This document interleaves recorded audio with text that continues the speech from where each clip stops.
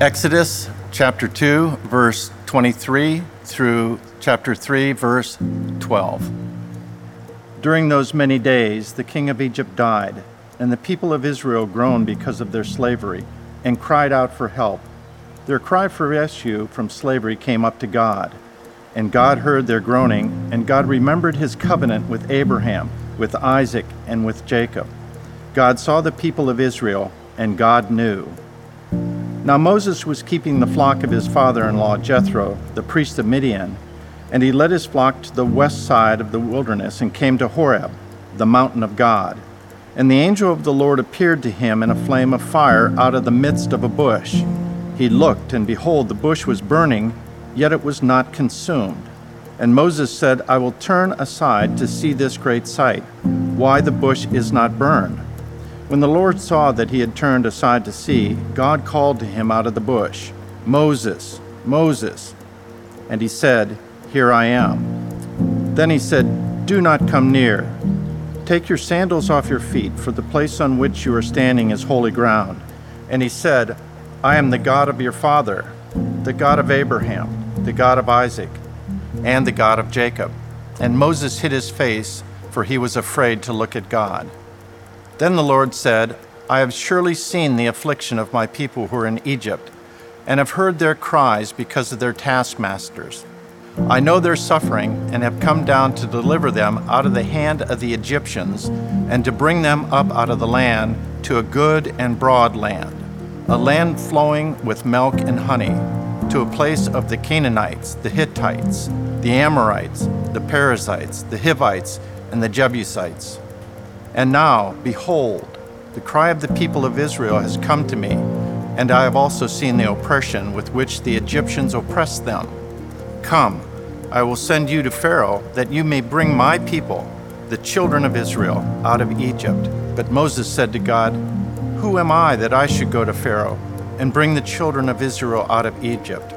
He said, But I will be with you, and this shall be the sign for you that I have sent you. When you have brought the people out of Egypt, you shall serve God on this mountain. Luke 4:16 through 21. And he came to Nazareth, where he had been brought up. And as was his custom, he went to the synagogue on the Sabbath day, and he stood up to read.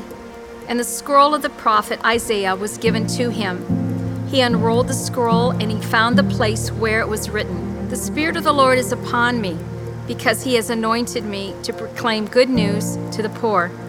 He has sent me to proclaim liberty to the captives and recovering of sight to the blind, to set at liberty those who are oppressed, to proclaim the year of the Lord's favor. And he rolled up the scroll and gave it back to the attendant and sat down.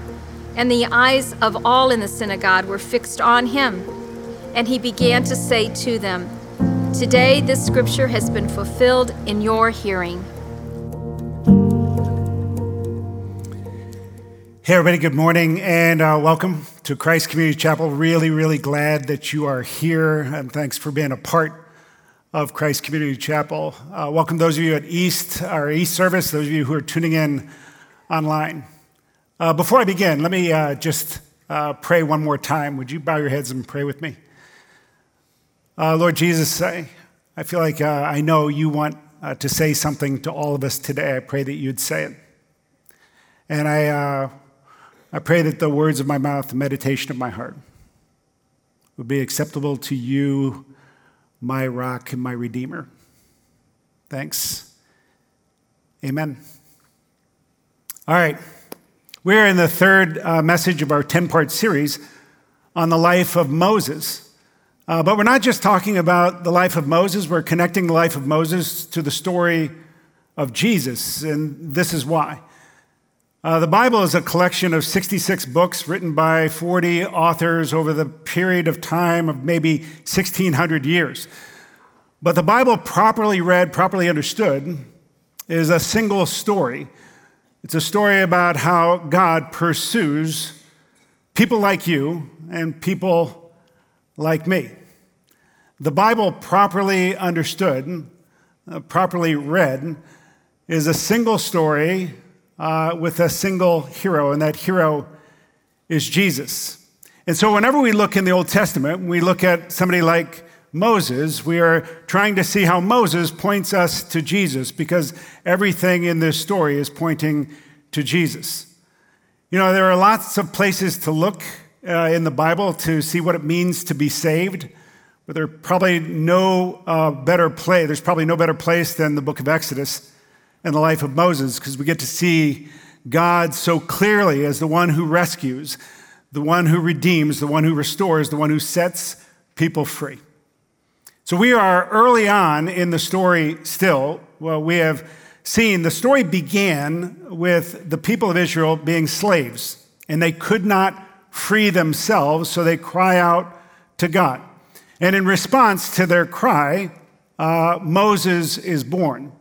And then last week, we saw how Moses, like all human leaders, was deeply flawed. And yet, God still used him. And that should give all of us hope. It gives me hope.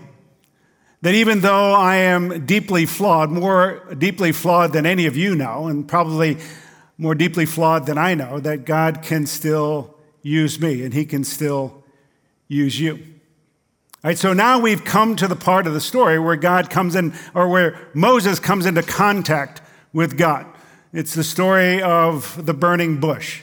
And so I have 3 points, and I'm going to give you those points if you are a note taker or if you just want to know where I'm going. I want to talk about why God comes, how God comes, and then finally when God comes for you. How God comes, or why God comes, how God comes, and then when God comes for you. First, why God comes. I think it's important every once in a while to stop and take a look at things that we easily take for granted. This past Monday, I was up early spending time with God, as is my habit, and I am a pretty goal-oriented person, and those who know me well think that's probably an understatement. So when I like to read the Bible through every year, so I have a certain amount of the Bible I want to get through every morning. And so, and when I do that, sometimes I'll read something and I'll be struck by it and I'll think that's what God wants me to remember for the day, but I keep reading to reach my goal and I forget what he was wanting me to remember. So I decided this year that whenever I get to a place where I think God has said something to me, I want to stop. I'll just stop. So this past Monday, I had been reading in the Psalms and I was at Psalm 107. And the first verse of Psalm 107 says this: "Oh, give thanks to the Lord, for he is good." That's it. And I just stopped. And I closed my Bible, and I just thought about that. Because it's something I take for granted all the time. Oh, give thanks to the Lord, for he is good. He doesn't have to be, but he is. I was reading some Greek mythology a few weeks ago. Don't ask me why. I don't know. But in Greek mythology, human beings have to placate the gods all the time, or the gods will get bored, and then the gods will come down and create mischief just because they can. Our God is not like that. God is good. And sometimes we have to just sit and think about that. So the first question is, why does God come? Why does Moses have this encounter with God? And we're told at the end of Exodus chapter 2, it says, "During those many days the king of Egypt died, and the people of Israel groaned because of their slavery and cried out for help. Their cry for rescue from slavery came up to God, and God heard their groaning, and God remembered his covenant with Abraham, with Isaac, and with Jacob. God saw the people of Israel, and God knew." You want to know why God came? Because people were experiencing, they had needs they could not meet, they had pain they could not relieve, they had problems they could not solve. And God, because he is good, God heard, God saw, God knew, God came. It's the same for you. Same for me. You want to know why you're here? You want to know why you know anything about God at all? It's because God is good, and he knows you have needs you cannot meet. You have pain you cannot relieve. You have problems you cannot solve. It doesn't take any of us very long to realize we are right in one of those categories right now.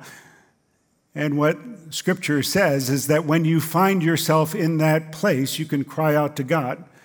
And because God is good, he hears, he sees, he knows. That's why if you're here and you know God, that's why you are here, right? And if you're here and you are seeking God, by the way, if you are seeking God and you find yourself getting emotional during a service and you don't know why, this is why. Because you realize that you have a need you cannot meet, pain you cannot relieve, or a problem you cannot solve. And if you cry out to God, he hears, he sees, he knows. That's why God comes, right? And we take it for granted all the time. Don't take it for granted today. And then it brings me to the second point. This is the longest point of my sermon. How God comes. One of the many reasons I love the Bible is the Bible always surprises me. And I should expect that because I shouldn't expect God to do exactly what I think I would do if I were God, that God is different than any of us. But this passage is full of all kinds of surprises. So let me just try to take you through some of them. The first surprise to me is that Moses isn't searching for God. He's not on some kind of spiritual quest. He's not overcome with guilt because of murdering the Egyptian. He's just out on an ordinary day. Right? He's just doing his stuff. He is taking his sheep out, and he is not expecting anything. He is not searching for God. God makes the first move. God always makes the first move. You know God, it's because he made the first move. So God wants to get Moses' attention, right? If you were God, how would you get somebody's attention, right? Listen, I'm just a human being, but when I want to get somebody's attention, like my grandkids' attention, I get their attention, right? Hey! All right, see, I just got your attention. If somebody beside you was sleeping, they're awake now, right? It's not that hard. What does God do? God is in a bush that's on fire. He's not even in front of Moses. He's in Moses' periphery. Like Moses has to see him. And the reason I say that is chapter 3, verse 3, it says this. And Moses said, I will turn aside to see this great sight, why the bush is not burned. He has to turn aside. And the point is this, that if he had stayed with his ordinary life, if he hadn't allowed God to disrupt him, and God wasn't being so obvious that Moses could not avoid him, Moses could have avoided him. But if Moses had not been willing to get disrupted, his ordinary life to get disrupted, he would have never encountered God. If Moses had looked and seen the bush and then looked at his watch and decided, I got to get these sheep back by dusk, you would have never heard of Moses. And this is my point. Your ordinary life shouts for your attention and your time, always. God is always kind of the still, small voice. He does not shout. He does not push his way in. So if you are not willing to disrupt your ordinary life for God, you will not encounter him. You will not grow in. It's amazing to me that God allows us to be too busy for him. It's incredible. If I were God, you would never be too busy for me. But we can go, oh, my job, it's just there's so much happening. My kids, I got too many things happening with my kids. I just don't have time. When I have time, then I'll look at God. You will never encounter God unless you're willing to disrupt your ordinary life, because your ordinary life is always, always too busy. So Moses isn't on a search for God. God allows Moses to see him in his periphery. Moses makes the decision, okay, I will take a step toward God. And the reason he does, right, and it says it in the passage, that the bush is on fire, but is not consumed. That's what gets him, right? He's going, let me go see this amazing sight, how it is that there's a bush that's on fire and is not burned up. Right? It's a conundrum. It's a contradiction. It's a category that Moses has no category for. Right? So that's what makes him take his first step toward God. I have a friend who's a doctor. He's a brilliant man. Whenever he tells his story of how he came to faith in Jesus, he always talks about a 16-year-old boy he was treating when he was a resident. And this 16-year-old boy was dying of a disease that was literally snapping his bones. And my friend said it was a horrible way to die, but this 16-year-old boy would look at my friend and say, with perfect peace, "Oh, don't worry about me. I'm okay. I know Jesus." And my friend would go home and just think and go, what does he have? How can he possibly be like that? And here I am, and I do not have that peace, and I'm not in the condition that he, a burning bush. Right? 16-year-old boy created a category that my friend did not have, and it made my friend take a step toward God. Heard of another story of a woman who had been at a job for a year, and she made a mistake that she knew was going to cost her her job, but her immediate boss took responsibility for her mistake. And she went to him and she said, "Well, why would you do that?" And he said, "Well, I've been here long enough. I knew that mistake wouldn't cost me my job, but it might have cost you yours." And she was going, but why? And he goes, "Oh, it's just the right thing to do." She goes, "No, why?" And he goes, "You really want to know why?" And she goes, "I really want to know why." And he says, "Jesus." And he talks to her about Jesus, and the next week she's in church because she's taken a step toward God. You know, we have 3 huge goals in this church, right? Everyone, every community, everywhere. The everyone goal is this, that we want, in the next 30 years, everyone within a 10-mile radius of this church to have a Christ-following friend. Why? You know why? We feel like if every person in a 10-mile radius knows a bush that is on fire, knows a Christ follower who is living their life in such a way that they've created a different category for this person where they say to themselves, "What is it about them? I don't understand why they are the way they are," then every single person in a 10-mile radius of this church will take a step toward God. I think it's wild. So God he appears as a bush that's on fire and is not consumed. Have you ever known a perfectionist? Like somebody, you go into their house and everything has its place and everything, there's a place for everything and everything is in its place? Or a really good architect, really good decorator where there's an answer to every why question. This is what hit me this week. God is a perfectionist. Right? He kind of has to be. So God is this perfectionist where everything is exactly the way he wants it to be. And all you have to do to see God's perfectionism is you can look at astrophysics or you can look at microbiology. You can go big, go small.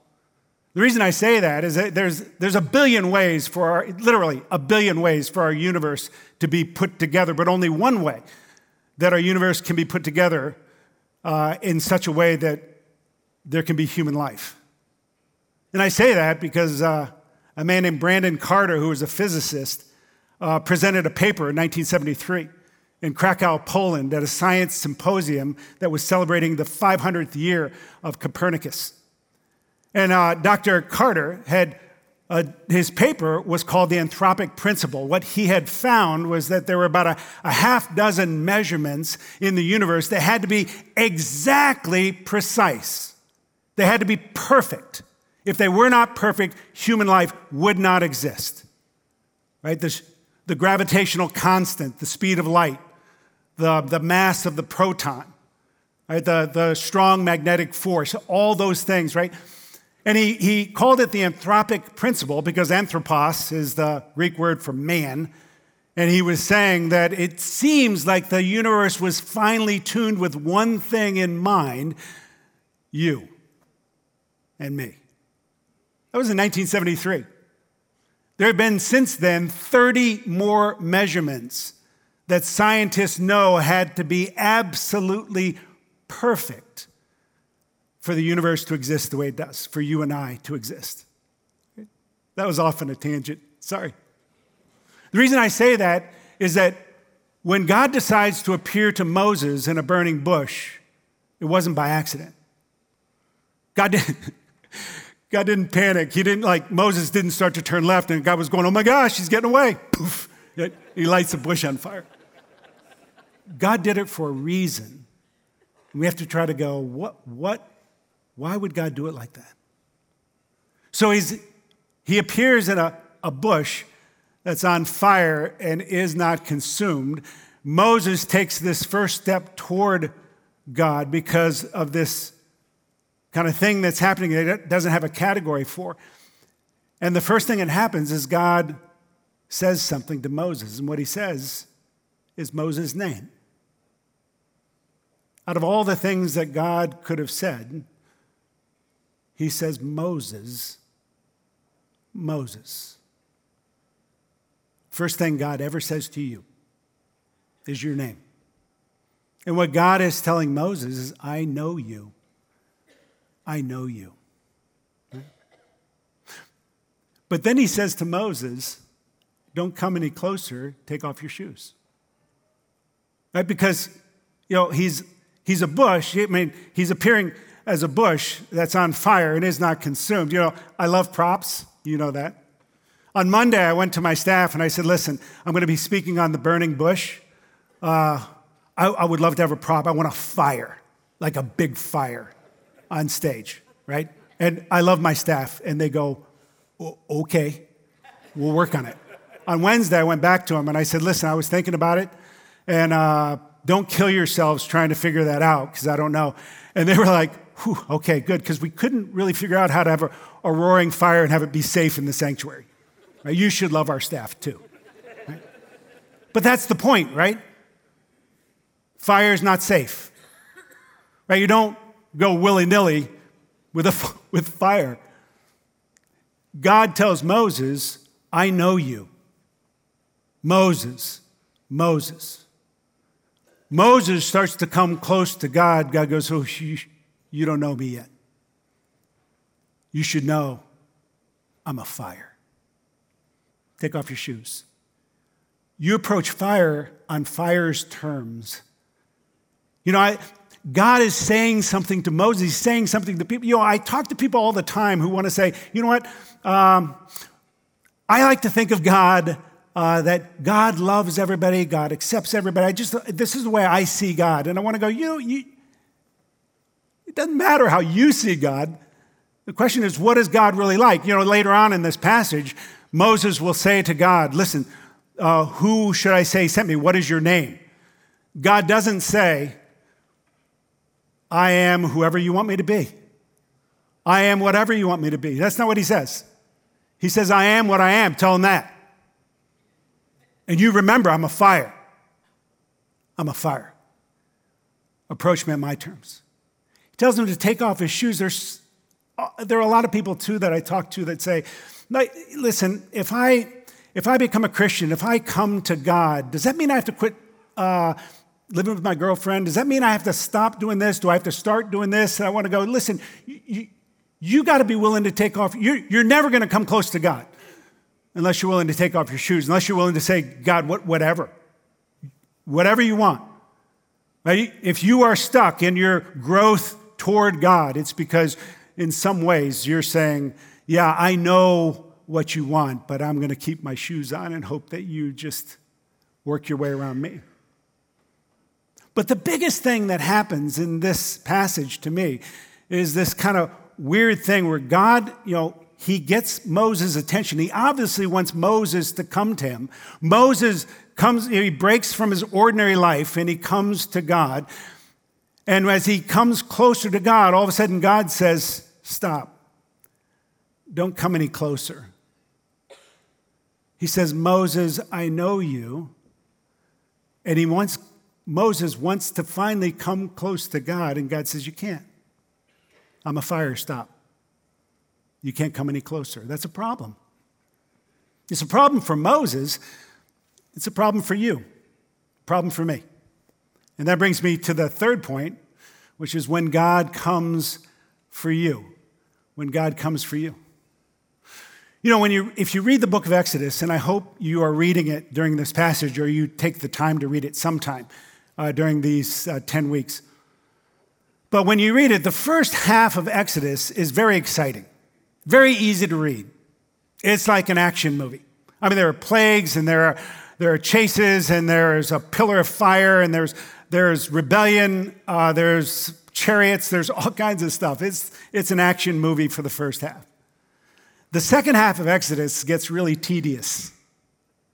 It gets tedious because it's all about the building of a tabernacle, which is a tent, and God is a perfectionist, so everything has a place, and there's a place for everything. But the tabernacle has one purpose, and the purpose is sacrifice. The purpose is sacrifice.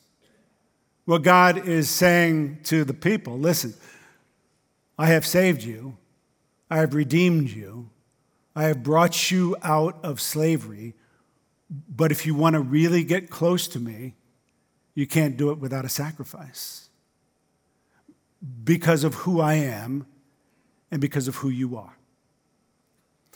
In the passage that we had read from the New Testament, Jesus, very early on in his ministry, goes to his hometown of Nazareth, walks into a synagogue, and he asks for a scroll, and he opens the scroll up, and this is what he reads. The Spirit of the Lord is upon me, because he has anointed me to proclaim good news to the poor.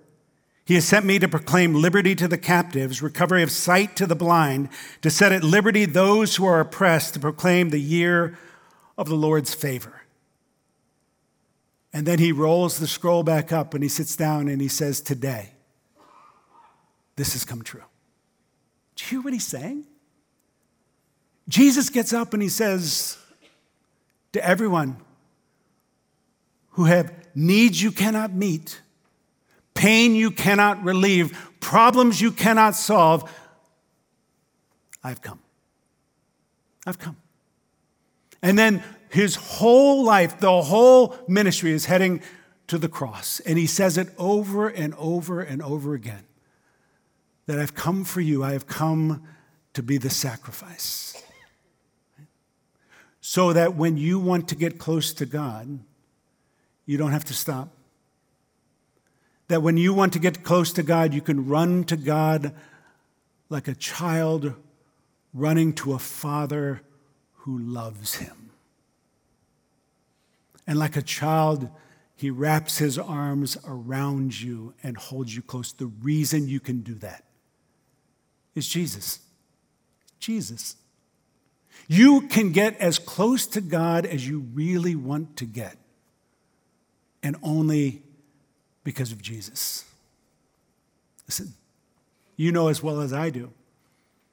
You have needs you cannot meet. You have pain you cannot relieve. You have problems that you cannot solve. Jesus came for you. The one who is greater than Moses, so that you can draw close to the God who knows your name, calls you by name, and wants you to experience his love. Because God is good, and God sees, God hears, God knows. Would you pray with me? Lord Jesus, we come to you, and I'm so grateful. You know.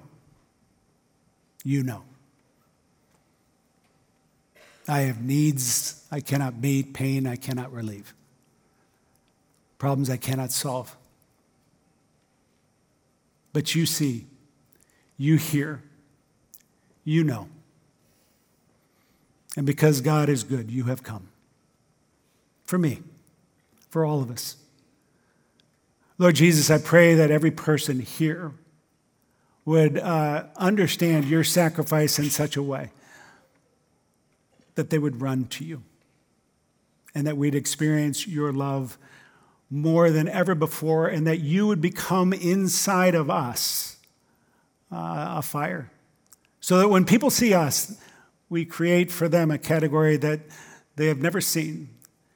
And so even as they see you in us, they will take a step toward you. That's our prayer. Thanks. We pray this in your name. Amen.